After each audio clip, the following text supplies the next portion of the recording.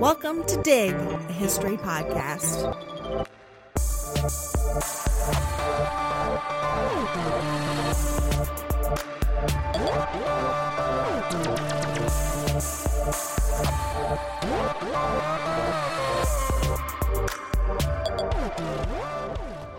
According to the website of Britain's National Army Museum, the First Opium War started when, quote, in May 1839, Chinese officials demanded that Charles Elliot, the British chief superintendent of trade in China, hand over their stocks of opium at Canton for destruction. This outraged the British and was the incident that sparked conflict. In popular culture, and especially among European and American historians, the Opium Wars have long been framed as a conflict between the powerful, domineering British and the weak, insular Chinese, in which the British exploited China by getting the Chinese people addicted to opium and then went to war when the Chinese government finally tried to stop them. And the British used their military might to then extract punishing and unequal trade relationships with the Chinese for the next 100 years. Certainly elements of this framework, of this cause and effect, are true. There was a confrontation in May of 1839, and the Nanjing Treaty absolutely created an exploitative and unequal trade relationship between the Chinese and the British. And yet, unsurprisingly, this is far from the whole story, and far from the only way historians have interpreted the Opium Wars. Today we're going to discuss the causes of the First Opium War and the different, sometimes problematic ways historians have framed the 1839-42 Anglo-Sino conflict. I'm Averill Earls. And I'm Marissa Rhodes. And we are your historians for this episode of Dig.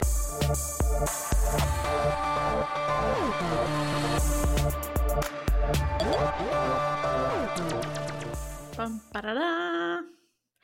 Can you believe it's been 6 years since we announced the launch of Dig? We wouldn't have come this far or kept at it if it wasn't for you, all our listeners.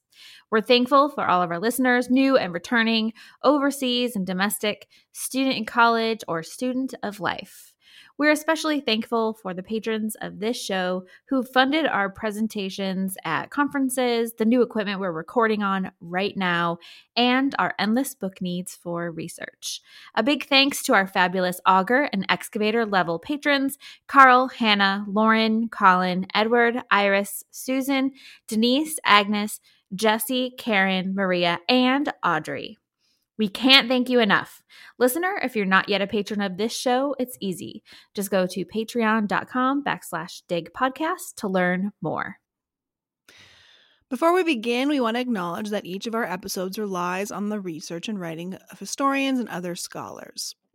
On the recommendations of my sinologist colleagues, I turned to Stephen Platt's excellent 2017 book, Imperial Twilight, for the bulk of this episode. Platt in particular does a really fantastic job of debunking and complicating some of the flattened Eurocentric narratives of this history, and since my colleagues are historians of China, I take their endorsement of Platt's book as a guiding light. The historiography on the Opium Wars in English and Chinese is immense, and I was in no way prepared to spend a lifetime studying it just to be able to write one podcast episode. So I'm thankful for accessible and thoughtful works like Platt's and for the guidance of some generous colleagues. I wanted to use this episode for teaching as well, so in an effort to engage some of that historiography, I am also indebted to the significant historiographical revisions offered by Henrietta Harrison to conversations about the McCartney mission. And in the course of my own research on the Opium Wars, I've also consulted on the works of Harry Gelber, Paul French, Song-Chuan Chen, and Michael Kivak, among others. You can find a full bibliography plus footnotes and links for every episode on our website, digpodcast.org. And don't forget, if you're interested in something you heard today, please check out these excellent books and articles. In this series, we're thinking about causality. According to historians Thomas Andrews and Flannery Burke, quote, historians use context, change over time, and causality to form arguments explaining past change. Historians base their arguments upon the interpretation of partial primary sources that frequently offer multiple explanations for a single event. Historians have long argued over the causes of the Protestant Reformation or World War I, for example, without achieving consensus, end quote. We could add any number of movements and episodes to this list. The motivations of Irish immigrants in the 19th century, the most significant cause of the Great Depression, or why the NSDAP came to power in 1930s Germany.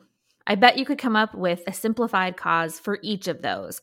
The Great Famine, the stock market crash, the failure of the Versailles Treaty. But of course, the minute you dig a little deeper, you'll find yourself mired in a far more complex, unclear, and multi-factor explanation. And whether you're digging through primary sources that give you firsthand insights into these moments, or through the secondary literature in which scholars have painstakingly pieced those firsthand insights together for you, you'll find a wide range of causes. Frequently, when we talk about causality, we are acknowledging that history, as in the work that historians do, is contested. Historians can look at the same fragments or tapestry of primary sources and come to different interpretive conclusions about the cause and consequence of any particular historical episode. And often, when we expand the scope of the perspectives we include in the written history, we shift the narrative of cause significantly.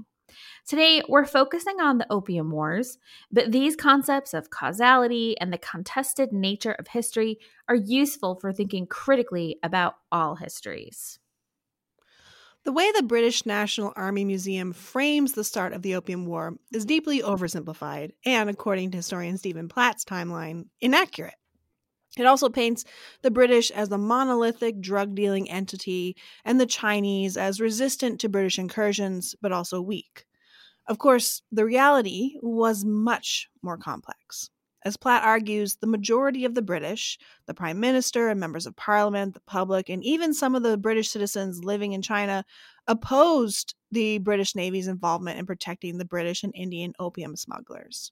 Further, in early 1839, Charles Elliot, the superintendent of trade, British representative in China, actually tried to turn over all the opium on British ships to the Chinese and end the opium trade in China.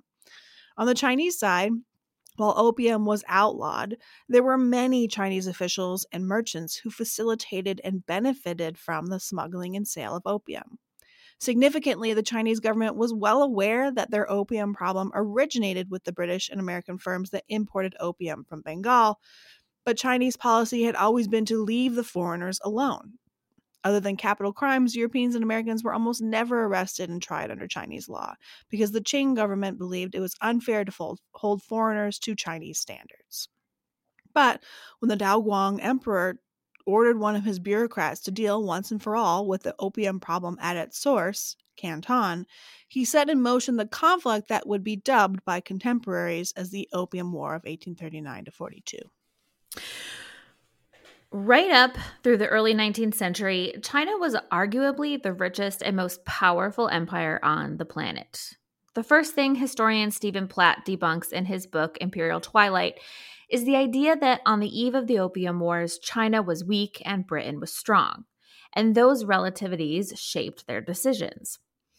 Though Europeans each thought their nation was superior to all other nations, most Europeans acknowledged that China was the epitome of civilization, government, and of course, riches. From the outside, for example, the Chinese civil service exam seemed like a meritocratic utopia, one that the British hoped to emulate.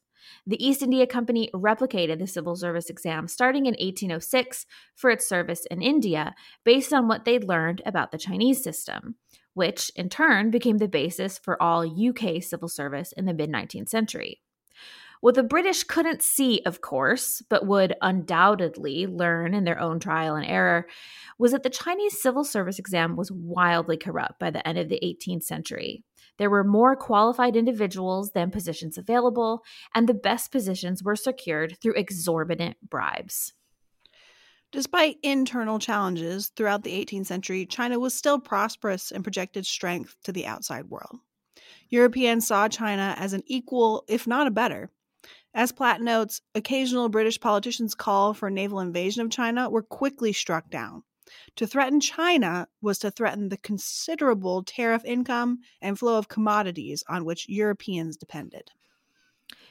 European perceptions of China were shaped in part by China's careful employment of ritual and ceremony and control of information. It was illegal in the 18th century, for example, to teach foreigners Chinese languages. A bold few did, of course, but sometimes at great expense.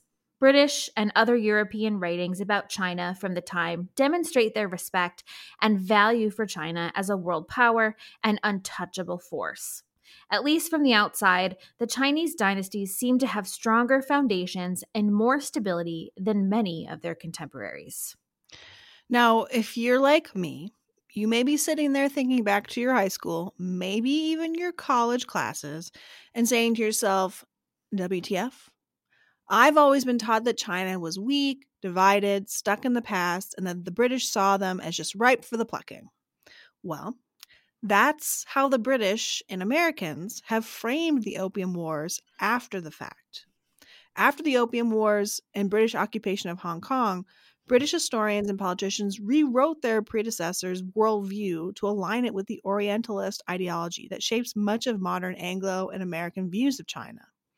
That's the dominant narrative in general world history and British Empire history courses, and aligns more with a modern Anglo-American policy-oriented view of China than any sort of factually based reality. What did the Chinese think of Europeans? Well, some historians, like Michael Kivak, argue that China was insular and rejected all things foreign, and their strict culture was incompatible with European democratic self perceptions. And democratic is in scare quotes there. Um, in this interpretation of history, the Chinese emperor did not send envoys to other nations near or far because the Qing were a conquest based empire and only recognized tribute bearing states. Indeed, the Koreans, Vietnamese, Thai, and other Asian states did send envoys to Beijing and observe the strict rules of how to show respect to the emperor. The allegedly more democratic Europeans, who could only fathom treating another imperial power as an equal, not a better, did not bend to the ceremony of the Chinese courts. But Kivak's assessment is misleading. Several historians, including Catherine Jamie and Catherine Pagani, have demonstrated both the Kangxi and Qianlong emperors' interest in and engagement with European ideas, technologies, and sciences. When I was collecting sources for this episode, my Historians of China colleague, Steph Montgomery, who's the co-host of the podcast East Asia for All, give it a listen, and Eric Backlin warned me to be careful with a few scholars. Some I was already wary of, particularly Henry Gelberg, who was an apologist for British drug dealers. Don't worry, we'll get to him in a minute. But also because my colleagues noticed some sources in my bibliography written by scholars who may not even read and write Chinese themselves, which means that they worked exclusively from English language sources, aka British or American written, and or translated sources. It's important to note that a lot of the earliest translations of archival material was undertaken by individuals who worked for the government, either the Chinese or the American or British, and did their work to drive policy. This can be hugely problematic. Further, whether only working from the British or American perspective or using only readily available translated sources, you're going to have perspective issues.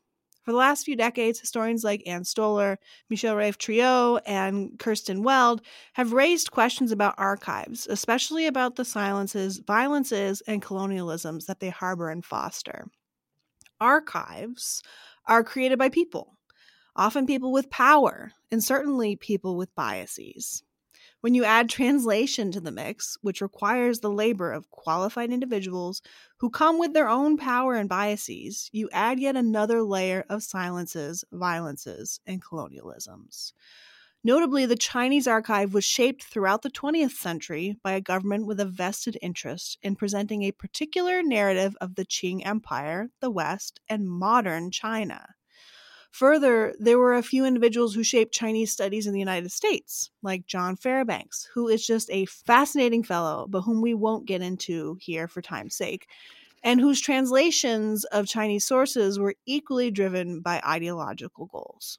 Throughout the 20th century, the U.S. government was worried about revolutionary China, and scholars like Fairbanks helped, through their scholarship and shaping of the English translation of Chinese sources, shape U.S. policy.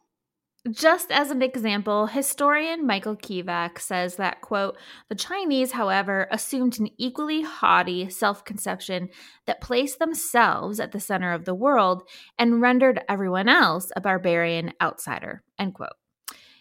If you read that, would you question this expert, or would you then go around assuming that the emperor and bureaucrats referred to all Europeans and Americans as barbarians? Well, kudos to those of you who would have looked at that askance. Fortunately for all of us, I ran that sentence by my personal Chinese translator, who wishes to remain nameless, but no, it wasn't Google, and he said that's a gross exaggeration, especially for the 18th century.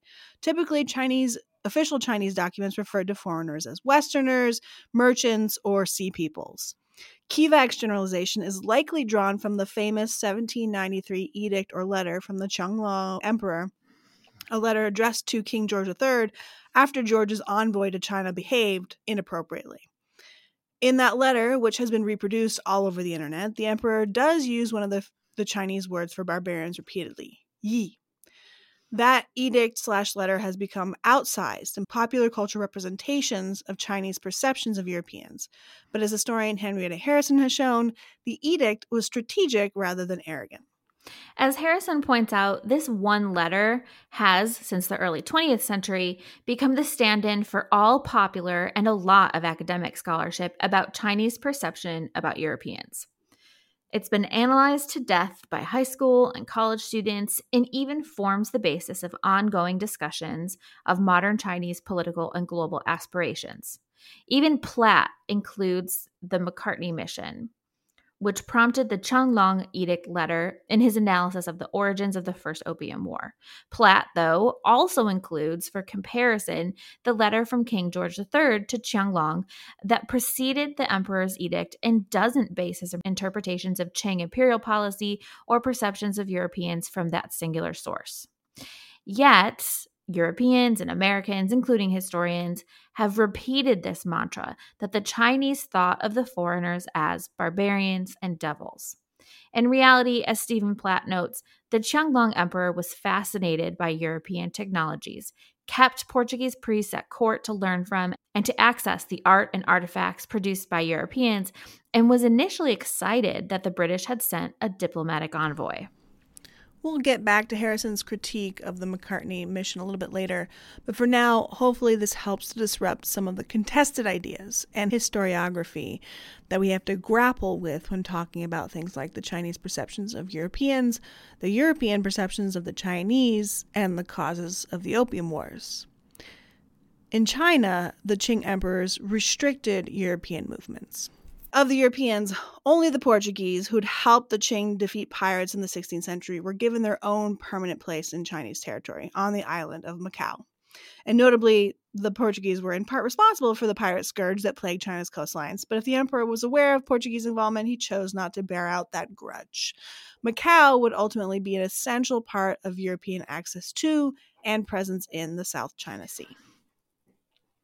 Undoubtedly, one thing we all remember from world history classes is that one of the reasons that Europeans launched their sea-based explorations was to find a new route to China and the East Indies, because they wanted access to Chinese goods, silk, porcelain, spices, and later tea. And it wasn't a one-way beneficial model by any means. While we can argue about whether the Qianlong Emperor wanted or did not want European goods and trinkets, we know for sure that the Chinese did want the influx of cold, hard silver that foreigners brought to their markets. From the 1600s until the 1820s, China was the largest net importer of silver in the world. Europeans wanted Chinese goods, and China maintained the upper hand in trade until the 19th century. Some Qing emperors were more open to foreigners than others. After taking Taiwan and solidifying his imperial rule, Shangzu, the Kangxi emperor, issued an edict in 1684 reopening trade along the seaports, stating that, quote, now the whole country is unified. Everywhere there is peace and quiet. Manchu-Han relations are fully integrated, so I command you to go abroad and trade to show the populous and affluent nature of our rule. By imperial decree, I open the seas to trade, end quote. The emperor had custom stations built in Canton, Macau, Shanghai, Ningbo, Fuzhou, and several other port cities. Foreign traders were given permission to enter some Chinese ports and came slowly at first, sending just a few ships a year on the long voyage from Europe to China. The Kangxi emperor believed that the livelihoods of his people living along China's coast relied on foreign trade and sought to renew those revenue streams as quickly as possible. Shangzu's grandson, Hongli, ascended the throne in 1735 after his father's death. Though he was just 24 years old, the reign of the Qianlong Emperor would prove to be one of the empire's most prosperous. He was known for being a good negotiator, his skills in calligraphy and poetry, and his enormous collection of European clocks. China experienced relative peace and prosperity during Qianlong's reign. Thanks to the Kangxi Empire's renewed trade with Europeans, China started growing new crops like sweet potatoes and corn from the Americas.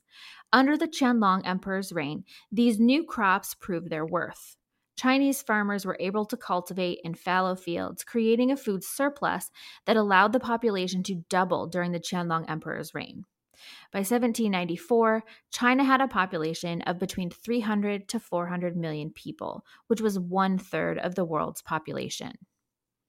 Hongli was strategic in his relations with the European and American merchants. By the mid-18th century, the Qianlong Emperor elected to narrow the point of contact between the merchants of Western Europe and the Chinese to Guangzhou, aka Canton. In 1757, the Qianlong Emperor was concerned that having the 4 ports accessible to Westerners was allowing Christian missionaries to sneak inland. To better manage the flow of foreigners in and out of the country, he closed 3 of the ports and concentrated all foreigner trade through Canton. As Daniel Bayes notes, this measure was not successful in stopping missionaries from getting into China, and if anything, it encouraged rampant corruption in the remaining port of Canton. Located on the Pearl River, about 75 miles northwest of Hong Kong and 90 miles north of Macau, Canton was the carefully controlled point of contact between foreigners and Chinese for over a century. The Chinese established 13 factories for foreigners. In China, as in India, factories were not sites of production, but rather buildings dedicated to the work and living of traders. In Canton, the 13 factories contained living quarters, warehouses, and offices of the foreign merchants who established trade relations with the Chinese. The 13 factories of Canton were contained in a neighborhood in southwest Canton along the Pearl River, where the foreigners' ships could dock to load and unload cargo and personnel. Only foreign firms that received approval from the Chinese government were allowed to reside in Canton, and all trading between the firms went through Chinese intermediaries. The emperor appointed a customs administrator to oversee all Canton business, who became known as the Hopo. Historian Jacques Down called the 13 factories of Canton the Golden Ghettos because they were both isolated and extremely lucrative.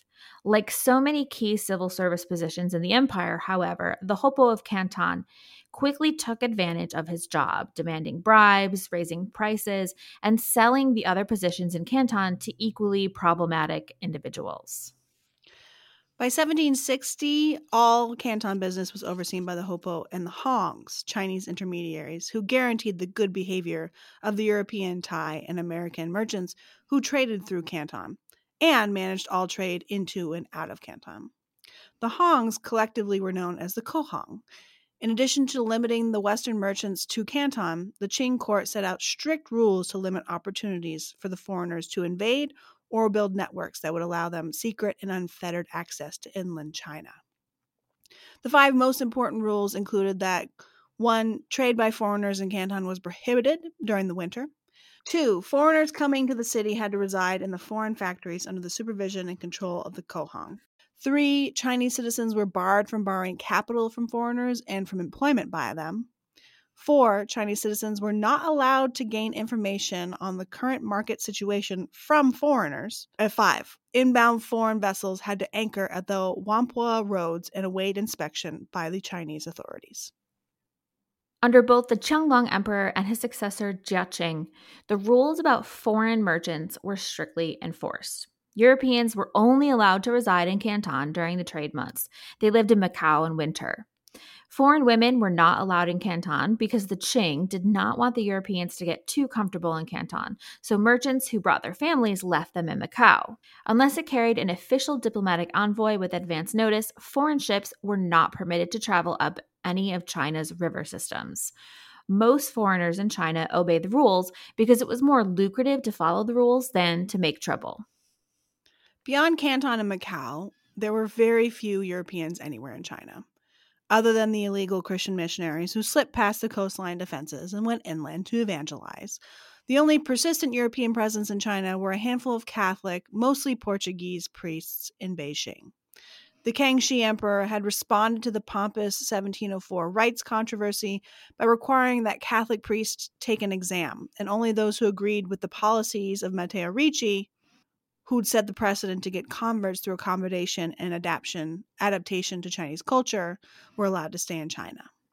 Many priests were deported in 1707 as a result. Though ultimately Kangxi, a reasonable ruler by most measures, was pretty lax in enforcing his own rules, especially at the end of his life. His son, Yongzheng Emperor, and grandson, Qianlong, were much firmer in trying to restrict Christian missionaries to Beijing, where they could be watched. Though there were as many as 80 foreign priests in China in the mid-18th century, by 1773, when the Pope dissolved the Jesuit order, that number steadily declined, and a crackdown on foreign Christians meant that by 1785, there were fewer than 25 in the country. For any number of reasons, such as the control of outgoing strategic information or preventing the spates of violence that was regularly prompted by anti-foreign sentiment, or protection of state trade revenues, the Qing emperors went to great lengths to try to keep tabs on any and all foreigners in China. For most of the Europeans and Americans in China seeking profits and not souls, it was better to work within the system than against it. Most Europeans were willing to abide by the rules of Canton and extortionist prices facilitated by the Hapo and Kohan corruption, if it meant continued access to Chinese goods. Tea was growing in popularity in Britain and the Americas, and even with heavy taxes imposed at both ends, merchants could make enormous profits. But the restrictions were sometimes frustrating, and occasionally individuals, usually British, tried to alter the circumstances to better the British position in China. Further, East India Company men who came from India were used to a different model of business. In India, they were used to a divide and conquer, dominate, and exploit model of business, and were certainly not content with such a narrow port of access as set by Canton. But unfettered exploitation simply wasn't how things were done in China. The emperor set out restrictive but generally fair avenues for Europeans to gain access to Chinese markets through Canton. Though the actions of individuals, like a corrupt Hapo, could make life difficult for Europeans, it was still a lucrative business all around. The East India Company men who had made their careers in Canton were mostly unwilling to rock the boat, lest they endanger their profits.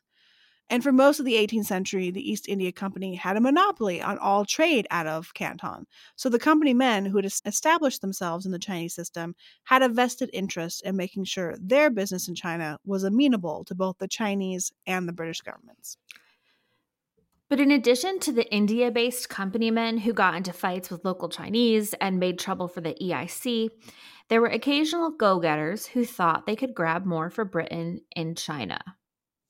James Flint was abandoned in Canton as a teen, and seeking to better his circumstances, he managed to find a tutor willing to teach him Chinese, even though it was illegal. Most Europeans use the pidgin language of Canton, a little bit Chinese, a little bit English, some Portuguese, and Dutch mix in, to communicate with their Chinese intermediaries. Few aspired to learn the court language because they had little to no hope of ever interacting with any Chinese officials outside of Canton. But Flint saw an opportunity, and after working his way up in the East India Company with his Chinese fluency, he convinced his bosses to let him sail north and try to get to Beijing to appeal directly to the emperor. In 1759, he made it to Ningbo, where the official guarding the mouth of the High River told him to return to Canton.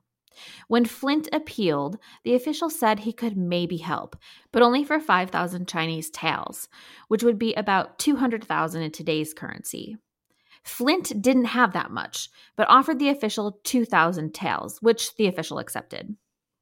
Flint made it to Tianjin, where the official there gave him a polite reception. The ordinary citizens, however, were outraged by the arrival of a foreign ship, and soldiers had to clear out the gathering mob before it got out of hand. Flint's message was carried to Beijing, and the Qianlong Emperor responded within a week. Hong Li sent a commissioner to investigate the Canton Hoppo and ordered Flint to leave his ship and crew and travel overland with the investigator. Flint provided the evidence of the Hoppo's corruption as requested, and indeed, the conditions for foreign merchants improved in Canton. But unfortunately for James Flint, in sailing his ship illegally to Tianjin and writing a letter in Chinese to the emperor without the status required of official channels, he'd broken too many rules. The Chinese arrested Flint and held him in a prison on the edge of Macau. He languished there for 3 years, during which time, Stephen Platt notes, the governor of Canton wrote to King George to laud the emperor's generosity in merely imprisonating Flint, calling his punishment, quote, such amazingly gracious treatment as he should think of it with tears, as with the British who'd come to China for trade, had been so drenched with the waves of the imperial favor that they should leap for joy and turn towards us for civilization, end quote. No Englishmen or women were able to negotiate on Flint's behalf, nor did the British government bother to even threaten action on behalf of their citizen in Chinese custody, and so Flint languished for 3 years in prison. When he was finally released, he was forbidden from staying in China and went back to Britain to live out the remainder of his life. Significantly, the Chinese man who taught Flint the language was executed, his head removed and placed on a pike as a warning to anyone else who might think to teach Chinese to foreigners. For about 30 years after Flint's partial failure and ultimate expulsion from Canton, the East India Company enjoyed their monopoly on trade to and from China. By 1805, the EIC was moving over 24 million pounds of tea a year from China to Britain.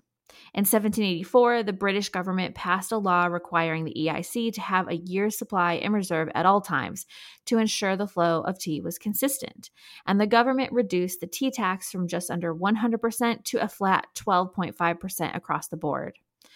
Working in Canton for a few years would set up a well-positioned company man for life. The EIC then was not particularly interested in disrupting the status quo. The announcement then that Britain was sending a diplomatic expedition in 1792 with the goal of establishing a permanent British embassy in Beijing did not come as welcome news to the directors of the East India Company. Historian Stephen Platt introduces both the James Flint and the 1792 Macartney diplomatic expedition as important background to understanding the causes of the Opium Wars.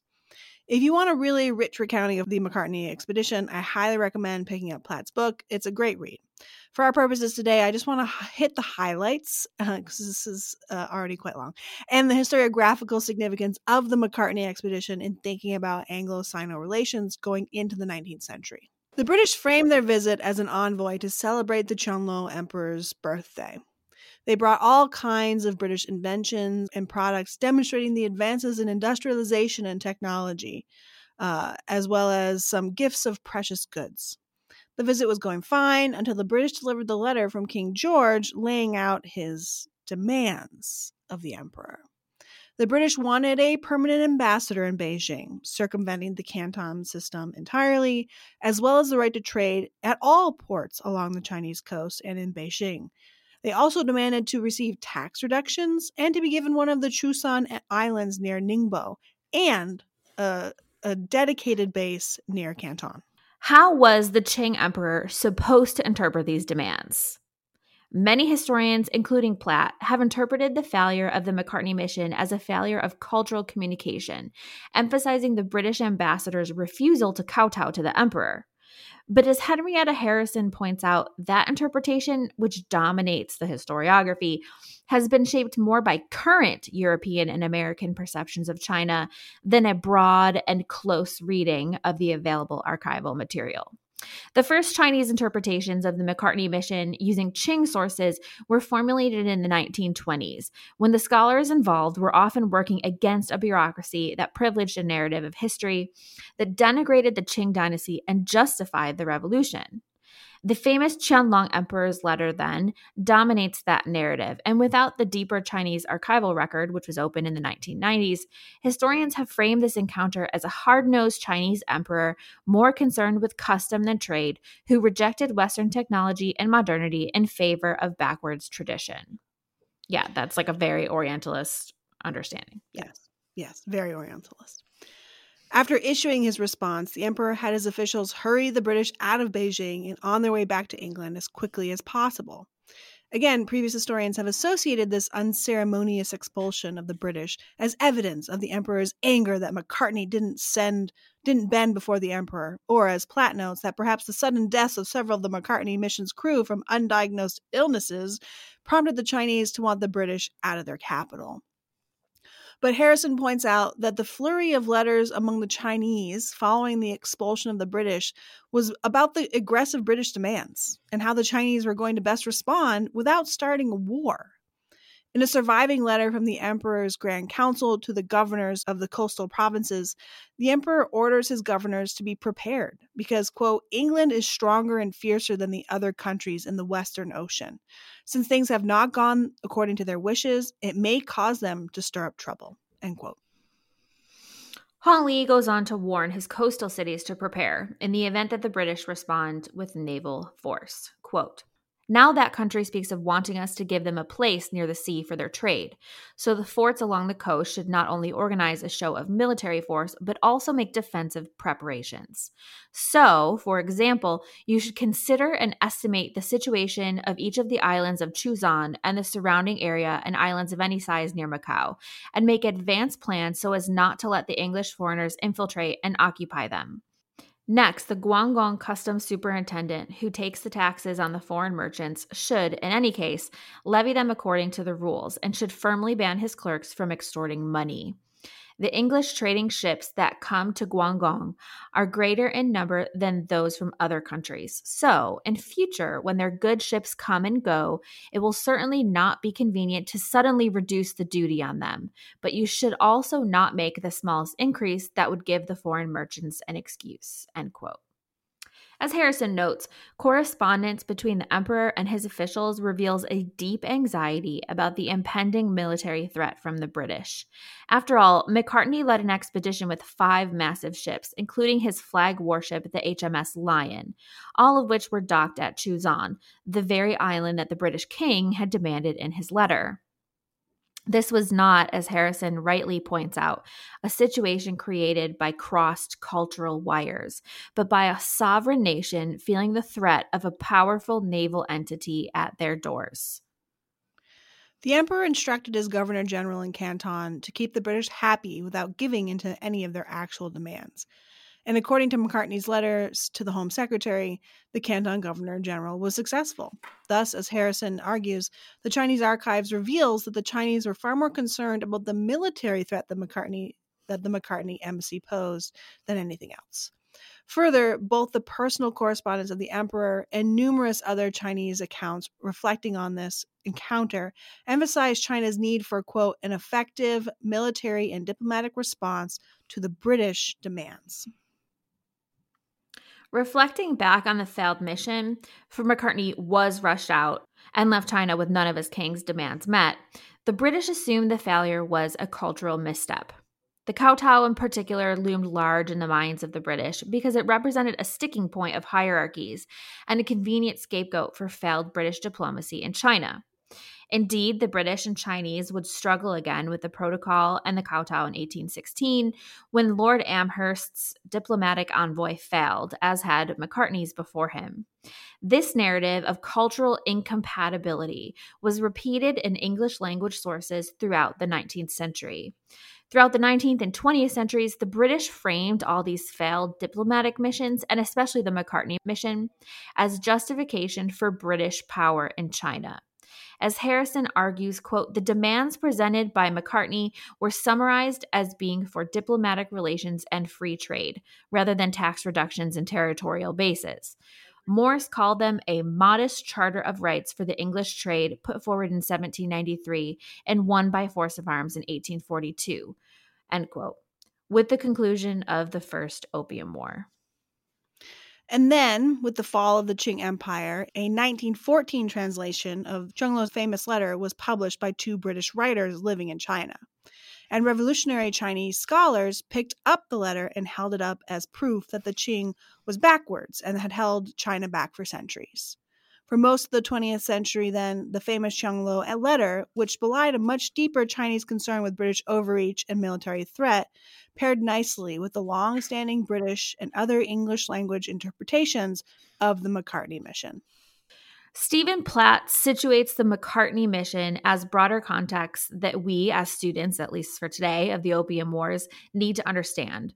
We share this historiographical debate less because we think we can draw a line between the actual events of the Macartney mission and the Opium Wars, and more because of these issues that Harrison points out, that the British framed the failed Macartney mission as justification for British gunboat diplomacy. In 1918, when Hosea Ballou Morse wrote International Relations of the Chinese Emperor, he drew a line between Macartney and the Opium Wars, and Morse represents, in some way, over a century of British thinking on the subject.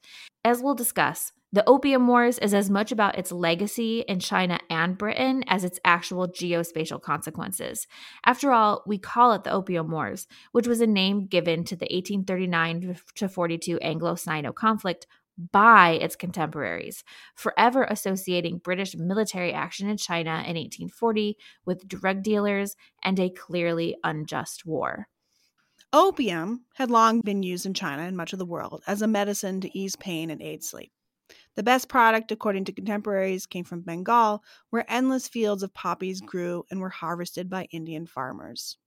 The East India Company started building its influence in Bengal in 1633. They controlled all trade out of Bengal and most of India until 1813, when the Charter Act abolished the East India Company's monopoly. In China, opium proved a nuisance to managing internal unrest. In 1794, the White Lotus, a group of apocalypse-focused Buddhists, started fomenting rebellion in the Han River Highlands. Remember how we mentioned the deep corruption in the Chinese civil service? Well, one of the top ministers in the Qianlong government, Hashen, was in charge of project managing the war with the White Lotus and the spin-off rebellions in the region. He hired a bunch of mercenaries to fill in the gaps of the undisciplined official army, and more often than not, the mercenaries took their government-issued weapons and changed sides. Hessian falsified reports of the army's successes against the rebels, prolonging the efforts and dumping more and more silver into that conflict. At Qianlong's death in 1799, they'd spent 100,000 taels of silver, which equaled about 2 years of tax revenue and decimated the pre-war surplus. The Jiaqing emperor, who ascended in 1796, outlawed the production and importation of opium in 1800 and also made significant cuts to the Chinese military, citing the evident abuse of both and the failures against White Lotus. Opium use was on the rise in China at the turn of the century, and coupled with a 5-year-long rural war with religious radicals, the emperor sought to restore balance to China. China's concerns about a British military threat were warranted. In 1801, when Britain was engaged in war with Napoleon's France, Portugal signed a treaty with France to close Macau to Britain. Without Macau, the British would not be able to effectively stage its trade with China, which would have been economically destabilizing, and particularly so for the East India Company and its interests, since China was the primary destination of both British manufactured goods and India-produced opium. So Lord Wellesley authorized a fleet of naval warships to head to China. The fleet only stopped short of getting there because the British signed the Treaty of Amiens, which temporarily halted hostilities between France and Britain. In 1806, with Napoleon's victories over most of the European continent, including Russia, the British were even more concerned, especially because at that point, commodities from China accounted for 2/3 of all East India Company sales income in London. Chinese tea, silk, and other goods were highly profitable for the East India Company, even though the British government had, by 1806, raised the tax rate yet again to an astronomical 96% on tea, because the government needed revenue to fund the war with France, and tea did the job. They love those excise taxes. That's their jam. Until about 1832, corrupt bureaucrats and a willing local population of smugglers meant that the opium trade was effectively legal. It was technically illegal, yes, but the people who were or should have been enforcing illegality were collaborating with British and American opium importers. The flow of opium from India to China through the East India Company and their collaborators increased in the 1820s and persisted despite the Emperor and Canton Governor General's efforts to see the law enforced. Per Qing customs, only Chinese collaborators were punished for facilitating the smuggling and dealing of opium. Even though everyone knew that the opium arrived in the cargo holds of foreign ships anchored out in the South China Sea, the British, American, and other European merchants were never punished for their part in the illegal drug trade. The Daoguang Emperor, who took the throne in 1820, was increasingly concerned about the ramifications of foreign opium in China. For one, the flow of silver into the country had all but stopped, as foreigners were able to exchange their opium for Chinese silver, and then use that silver to buy Chinese tea. And for another, from a moral standpoint, the sudden increase in opium quantities was matched by the growth in an addicted population. He instructed the Governor General of Canton, Deng Tingzhen, to do more, and Deng did his best. In the 1830s, he arrested and executed Chinese opium den proprietors, smugglers, and anyone else he could link to the drug trade. He seized and destroyed chests of opium from Chinese boats, of course, not the originating foreigners' boats, but only slowed the flow and never stopped it. In 1834, the British government ended the East India Company's monopoly over trade with China. All kinds of free traders flooded the market, and these fortune-seeking, sometimes reckless men proved even harder to control than the East India Company men. When Canton's English language papers called for the British superintendent of Canton or the British government to do something about the British drug smugglers, the pleas were useless. The superintendent had no real authority over the free traders. When the East India Company was in charge, EIC directors could deal directly with unruly employees. After 1834, the superintendent was a toothless paper pusher. Tension between the local Canton government and the free traders escalated quickly at the end of the 1830s. Foreigners shipped up to 30,000 chests of opium shipped to China each year. The vast majority arrived on British or British Indian ships. In 1838, Charles Eliot, the superintendent, wrote to the Prime Minister asking for the government's intercession for the British citizens in Canton's own good, because surely the Qing government would not be so tolerant forever. But the British government refused to take responsibility for the British smugglers in Canton and along China's coast, even though the superintendent was growing increasingly concerned about British behavior in and around Canton. Charles Eliot also looked to his Chinese counterparts for help in mitigating the opium problem. His contacts in the Canton administration told him that the court was debating the re-legalization of opium, a change that was proposed in 1837 but was then in a holding pattern for years.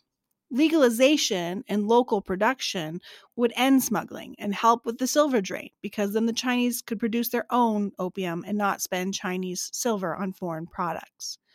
But of course, legalization would not address the opium use problem. Some politicians wanted to just legalize opium and then kill all opium users after 1 year to force the end of addiction in the country, but that was a pretty unpopular solution. Opium was both a moral problem and a silver drain problem. So from 1837 to 38, Canton Governor General Deng Tingzhen led a heavy crackdown. His soldiers chased Chinese smugglers up and down the rivers and meted out harsh punishments. After a while, Chinese smugglers didn't want to be involved, and the British started doing the dirty work themselves. By October 1838, though, the guy who was pushing for legalization was demoted. Daoguang Emperor invited another civil servant, Lin Jishu, to Beijing for an audience. Lin Jishu was known for innovative measures to eradicate opium use in his province, and the emperor charged Lin with dealing with opium at its source, Canton. What that would entail wasn't necessarily a crackdown on foreign smugglers, however. With very few exceptions, for example, James Flint, right? The Chinese still did not interfere with foreigners unless they committed capital crimes. Even when Governor General Canton, Deng Tingjiang, was cracking down on opium, his shows of force were exclusively towards native drug dealers and runners. As Stephen Platt notes, on the few occasions when gunshots were exchanged between foreign ships and the Chinese military, those encounters were isolated and instigated by the Europeans involved. In December 1838, after a Chinese opium den operator was arrested and sentenced to death by hanging, a riot broke out among the Europeans and British in Canton. The Chinese officials built gallows in front of the European factories, a clear communication that while the Chinese would not arrest foreigners in connection with opium dealing, everyone knew who was responsible for the opium crisis in China. The foreigners, including some British sailors, took offense at the gallows and tore them down, and then started attacking Chinese people who gathered to watch. The Chinese numbers swelled, and they threw stones and bricks at the Americans and British, chasing them back to their factories. Eventually, Chinese soldiers arrived to clear out the rioters long before Charles Elliot and his contingent of 120 armed sailors showed up. Responding to the incident, one correspondent for the English-language Canton Press wrote, quote, "The quicker the foreign community abandons the opium trade, the fewer executions they may be obliged to witness at their doors." Again and again, the British government insisted that the British were guests in Canton and should behave, should not smuggle opium, should not interfere with Chinese executions of justice, should not riot in the streets, etc. The prime minister repeated these mantras again and again, though the bill he proposed, which would have given the British superintendent in Canton power to stop this kind of bad behavior, failed. Like the East India Company, men who'd spent their careers in Canton and knew that working with the local government was more effective than flagrant disregard for the local customs and laws, British officials did not want to disrupt the flow of tea and money from China to Europe.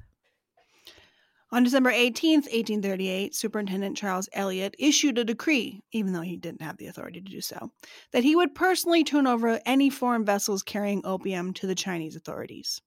He declared that, quote, "Her Majesty's government will in no way interpose if the Chinese government shall think fit to seize and confiscate the same," end quote. Then he wrote to the governor of Canton, pledging that, quote, "The government of the British nation will regard these evil practices with no feelings of leniency, but on the contrary, with severity and continual anxiety," end quote. The British opium smugglers of Canton were furious and accused Elliot of dereliction of his duty to British citizens and of being a lackey of the Chinese. The Americans in Canton were actually relieved. Russell & Co., their biggest American firm based in Canton, had already shifted its focus from importing opium and back to exporting tea and silk when the Chinese government started cracking down on local smugglers. Profits were strong enough from the sale of Chinese goods that it was too dangerous to risk their business by staying in the drug trade. In February 1839, after witnessing another Chinese opium dealer's execution in front of the foreigners' factories, Russell & Co. announced publicly and finally that they were out of the opium trade. After meeting with the emperor in late 1838, Lin Zexu made his way to Canton to take up his new position with the goal of eradicating the opium business at its source. Some colleagues advised him not to start a war with foreigners. Others advised caution, but also firmness. All were aware that Britain and the other Europeans, who had been sharpening their spears in wars amongst themselves for much of a century, would be formidable military foes, particularly in naval power. Though the Chinese considered themselves morally, economically, and culturally superior to the foreigners, none of China's bureaucrats were fools. They recognized the many risks of engaging the foreigners in war. Lin Jishu distilled the advice of his colleagues down into two policies. First, he planned to arrest all the Canton government officials who had violated the ban on opium, and then he would stop the flow of drugs into Canton. As Stephen Platt notes, Lin acted, quote, on behalf of the Daoguang and held authority over all civil and military officials in the region, end quote. In 3 months, Lin executed 5 times as many arrests as Deng Tingzhen had in 2 years of his crackdown. Then, after dealing with all of the locals invested in opium, Lin went for the foreigners. On March 18th, 1839, Lin demanded that all foreigners surrender their opium stock and gave them only 3 days to comply, during which they'd be confined to their factories. If the foreigners refused, Lin said he would execute a bunch of Hong merchants. You'll remember these are the Chinese intermediaries between the Canton foreigners and China's goods and buyers. The British and Americans were motivated enough to offer 1,000 chests of opium, which the Hong merchants thought would be enough. Lin came back and demanded 4,000 chests and started trying to call individual European and American merchants into Canton's walled city for questioning. The individuals he called refused to go.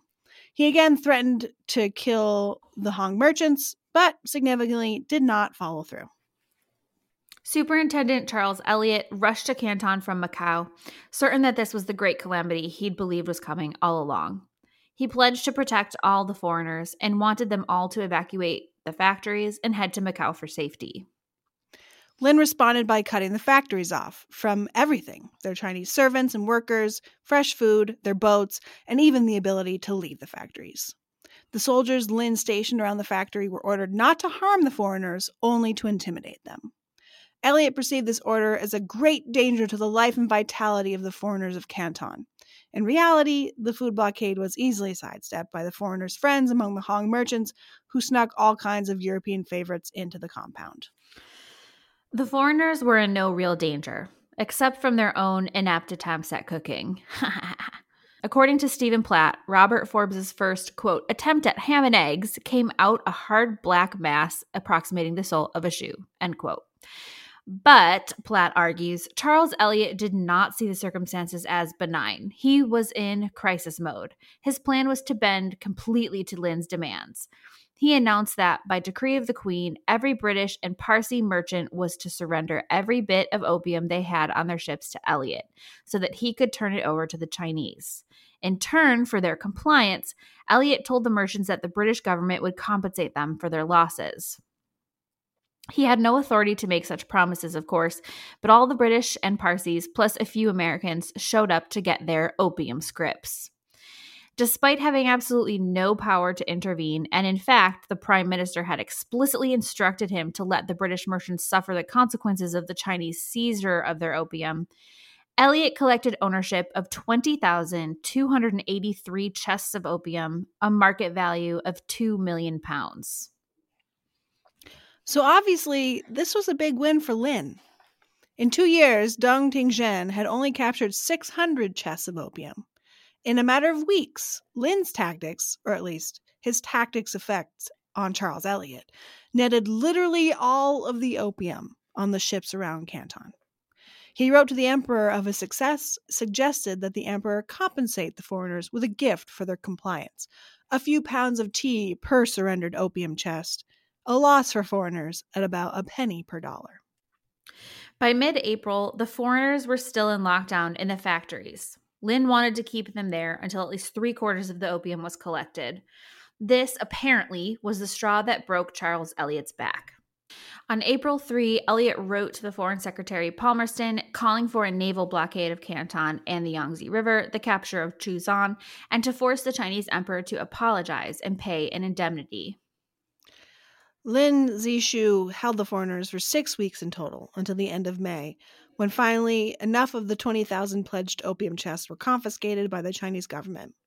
Lin spent 3 weeks in June destroying the product and dumping the sledge into the ocean. News of the pledges got to Palmerston before Elliot's letter calling in reinforcements. He was not happy with Elliot's overreach. As news of the confrontation in Canton reached the UK, British firms were more concerned that the opium holdup had resulted in a halting of all trade. No British cotton or wool textiles were allowed into Canton to be offloaded and sold, and no tea was leaving China to get back to the UK. With the British economy so firmly entangled in Chinese imports and exports, many firms insisted that the British government do something to resume the trade with China. But many firms by no means represented the majority of Britain. Just 6 years after abolishing slavery across the empire, though honestly only a couple years after freedom actually reached all corners of the empire, Britain was in the throes of its mid-century humane empire. Politicians and commoners alike saw the British Empire as a force for good and civilization, and certain practices just did not align with this new worldview. Platt argues that Eliot was actually channeling this ethos when he seized all the opium and offered its merchants writs of promise for reimbursement. This was effectively the solution to slavery in the Caribbean. All enslavers were compensated for the loss of their property when the enslaved were emancipated by law. Tellingly, of course, none of the enslaved were compensated for their generations of trauma and unpaid labor, but that's a story for another day. In Eliot's case, Platt suggests that the superintendent may have been operating on that same wavelength, channeling compensation as a means for abolishing the immoral opium trade. When news of a possible war with China reached Britain, there was an immediate and loud public outcry.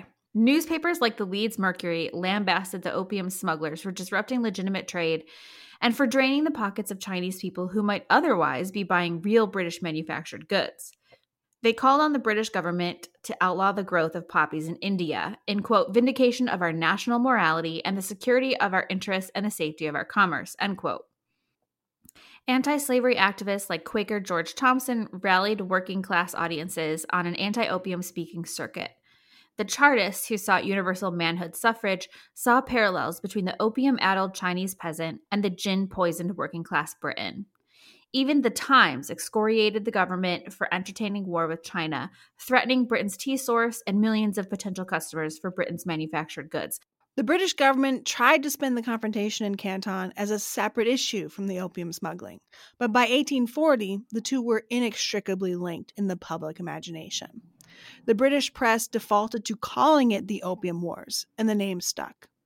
The moral campaigners didn't even need to work very hard to make the connection. The conflict in Canton was about opium, and Parliament was actively considering sending a naval fleet to defend drug smugglers and dealers.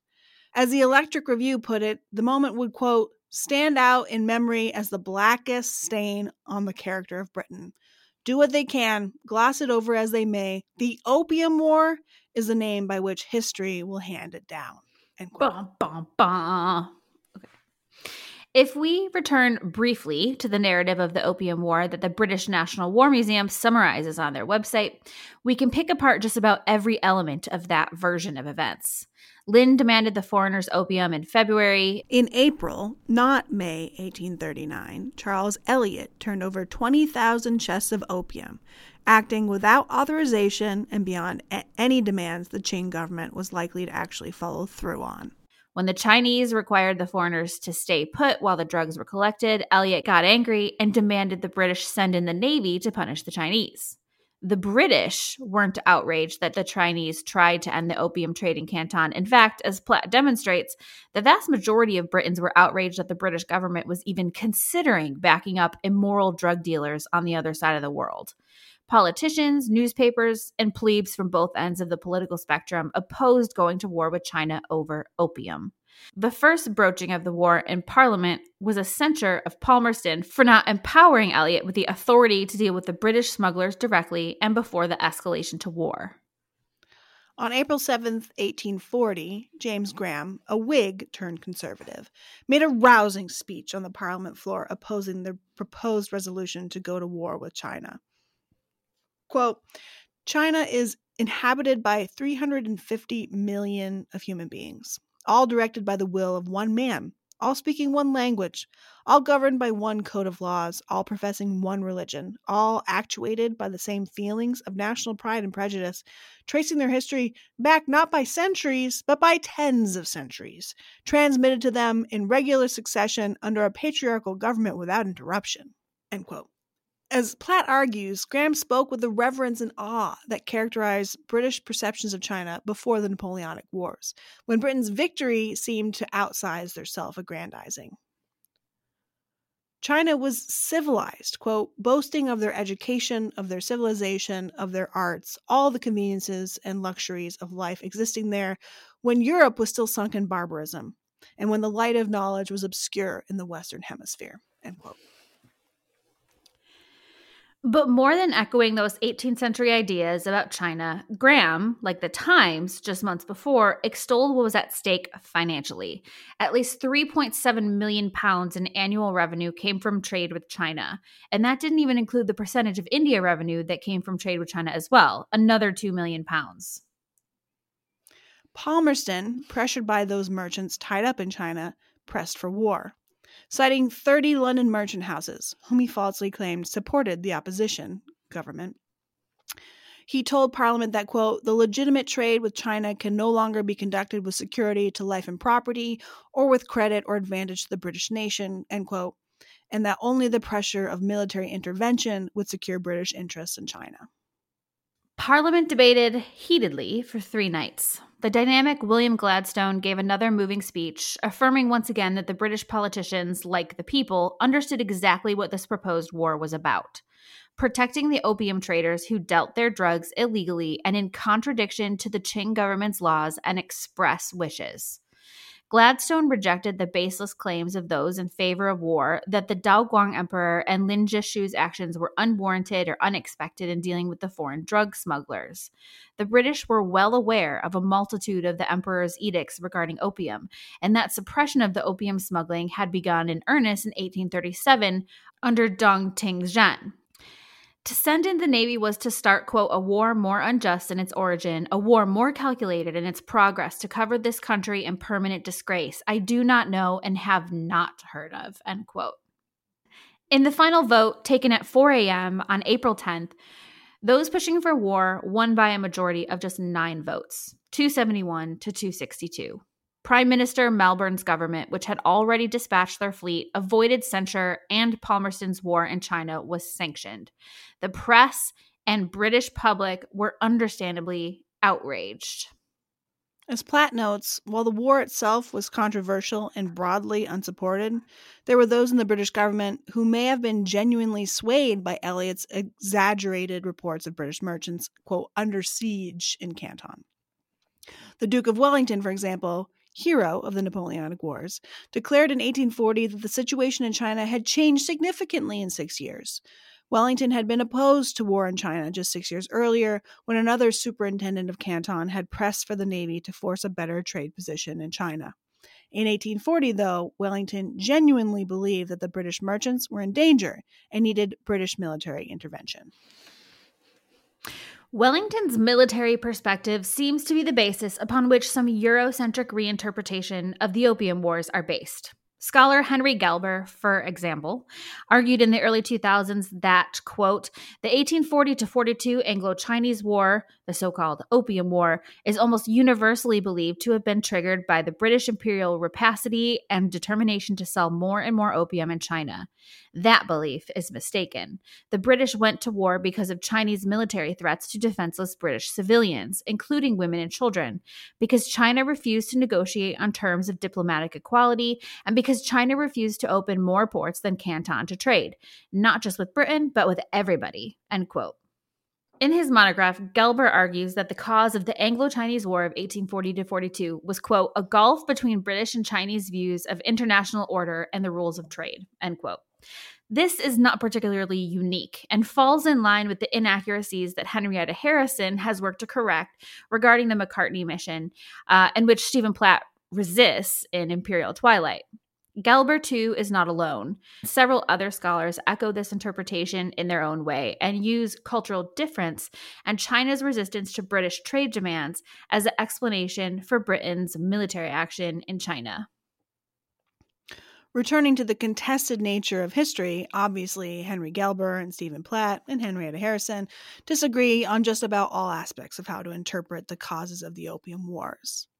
Platt demonstrates convincingly, consulting all manner of both Chinese, British, American, and other sources, that the British were not in real danger in Canton, that Eliot was known for exaggeration, that Palmerston knew that Eliot was prone to exaggeration, and that the war was widely unpopular among British folks from every walk of life and political persuasion.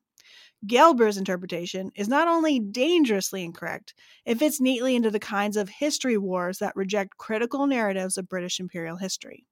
Gelber's monograph, published in 2004, replicates these kinds of narratives and notably only uses English language primary sources. The British sent a formidable force to the South China Sea. 16 warships, 4 steamers, and 4,000 British and Indian troops on 27 transport vessels. China's navy was insignificant in comparison and had barely been able to deal with the pirates that had plagued the coastline for the last several decades. And the army was in even worse shape. Jia Qing's cuts to military spending after he discovered the corruption and cowardice of his army during the White Lotus conflict meant that the Chinese forces were few in number and poorly equipped. Palmerston instructed Charles Eliot to demand all the concessions from the Chinese that the free traders, firms, and embassy missions had demanded over the last 60 years. But by Eliot's estimation, the demands were unreasonable and far exceeded the conflict at hand.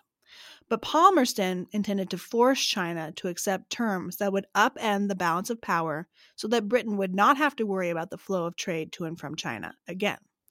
Palmerston wanted the Qing emperor to pay for all the destroyed opium, give British citizens extraterritoriality privileges, meaning that they would not be subject to Chinese law while in China, only British law, a permanent British colony on Chinese soil, and many other demands. Eliot refused to make those demands. Instead, Eliot negotiated a $6 million payment to cover some of the destroyed opium, and the British would be able to establish a residence in Hong Kong with the same kind of arrangement as they had had in Canton, but on their own. Trade was reopened, and both Eliot and his Chinese counterpart, Qishan, were satisfied. Palmerston was furious. In early 1841, Palmerston removed Eliot from his position and replaced him with Henry Pottinger, whom Platt describes as, quote, more aggressive and with none of Eliot's respect or affection for the Chinese people, who would be determined to drive the war in China to its fullest and most profitable end, end quote, which he did. Once again, Chinese ministers send conflicting and fabricated reports to the emperor, so that in the year of fighting, Dao Guang was never quite fully informed on the actual progression of the war. By Platt's estimation, the emperor was so misinformed that he never realized just how bad the war was for China, and so did not make any tactical decisions, like drawing the British forces inland, away from the advantage of their obviously superior naval force that would have turned the tide. The war dragged into 1842, with short, decisive battles won by the British, followed by long periods of waiting for further instructions from London. The British soldiers wrought destruction and carnage upon the Chinese in the coastal cities they invaded. As Charles Eliot wrote in 1842, it was, quote, a war in which there was little room for military glory, just the slaughter of an almost defenseless and helpless people, and a people which, in large portion of the theater of war, was friendly to the British nation, end quote. Though Platt notes that the anti-war sentiment in Britain waned as news of British and Indian deaths on the front rolled in, though mostly due to illness rather than battle. The Conservative government that had launched the war fell in late 1841, replaced by Whigs who decided that the war should be won quickly and with force since they were already in it. They sent more supplies and troops, and in August 1842, Pottinger led his fleet by force up the Yangtze River and threatened to destroy Nanjing. The Qing government surrendered, and the Treaty of Nanjing, widely considered the first unequal trade treaty imposed by the British, was drawn up. Ratifications were exchanged in Hong Kong in June 1843. The treaty forced China to pay a huge indemnity, $21 million, and to open 5 cities to British trade and residence. The British also took Hong Kong as a permanent colony and ended the monopoly of the Hong merchants in Canton, giving the British access to any and all Chinese vendors and merchants, with no more middlemen. The only thing the Treaty of Nanjing did not do was force legalization of opium. Notably, however, anti-opium activists in Britain failed to end or even curb the cultivation and export of opium from India. Opium exports from India increased between 1842 and 1855. Though internal struggles with the Taiping Heavenly Kingdom required the Qing government to once again consider and implement the legalization of opium purely for tax revenue. This would be formalized after the Second Opium War, but that's a story for another day. The causes, consequences, memory, and legacy of the Opium Wars are still very much hotly contested histories. We've only introduced you to a fraction of the debates that surround this history, and undoubtedly my over-reliance on Platt means that there are issues, important tangents, and historiographical conversations that I've completely overlooked or missed. I think all of China's 19th century wars must be kind of like the American Civil War. There always seems to be something new to focus on, a new debate raging, and a division between the kinds of historians who study the topic. In Civil War history, you have the war studies people and the military historians. And I get the sense that in the Opium War histories, there are the sinologists and the people like Gelder, who rely primarily on English sources or the limited translated sources. So, if you enjoyed this episode and want to learn more, go to the bibliographies of the really good works we've mentioned here. Platt's Imperial Twilight, Harrison's essay in the American Historical Review, and Song Chua Chen's Merchants of War and Peace. And keep digging. Thanks for joining us today. We invite you to follow us on Facebook, Twitter, and Instagram at dig_history, or join our Facebook group, Dig History Pod Squad, for all kinds of memes and historian hijinks. If you have a comment or question or want to share some kind words with us, you can always email us at hello@digpodcast.org. We love listener mail. If you're an educator, we've got a compendium of episodes you can use in the classroom and free teaching resources, including full lesson plans on our website, digpodcast.org. You'll also find full bibliographies, the scripts for all our episodes and resources, and a link to our swag store at digpodcast.org.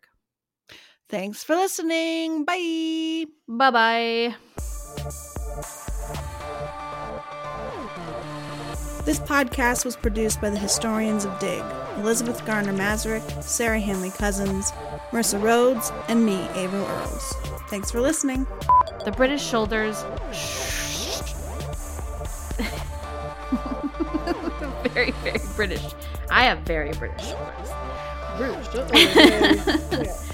The British, okay, I need to stop laughing. Indeed, the Koreans, Vietnamese, Thai, and other Asian states did not send envoys to Beijing. They did send. Oh, oh my God. They did. You spell McCartney wrong a lot. I know. Like, almost every time. Later. Okay. Yeah. I noticed later. In 1834. But only for 5,000 Chinese taels. Why can't I say this word correctly? You say like a tails? Cat tail. Like okay. Tails. First, I hope I have a second in here. First, the British framed their visit as an envoy to celebrate... No, I'm just going to say. For not empowering Elliot with the power to deal with the British smugglers directly and before the escalation to war. Sorry, that's too much powering going on. So, empowering Elliot with the power. Jesus Christ. Laying it on real thick. Real thick. Real thick. Toothless.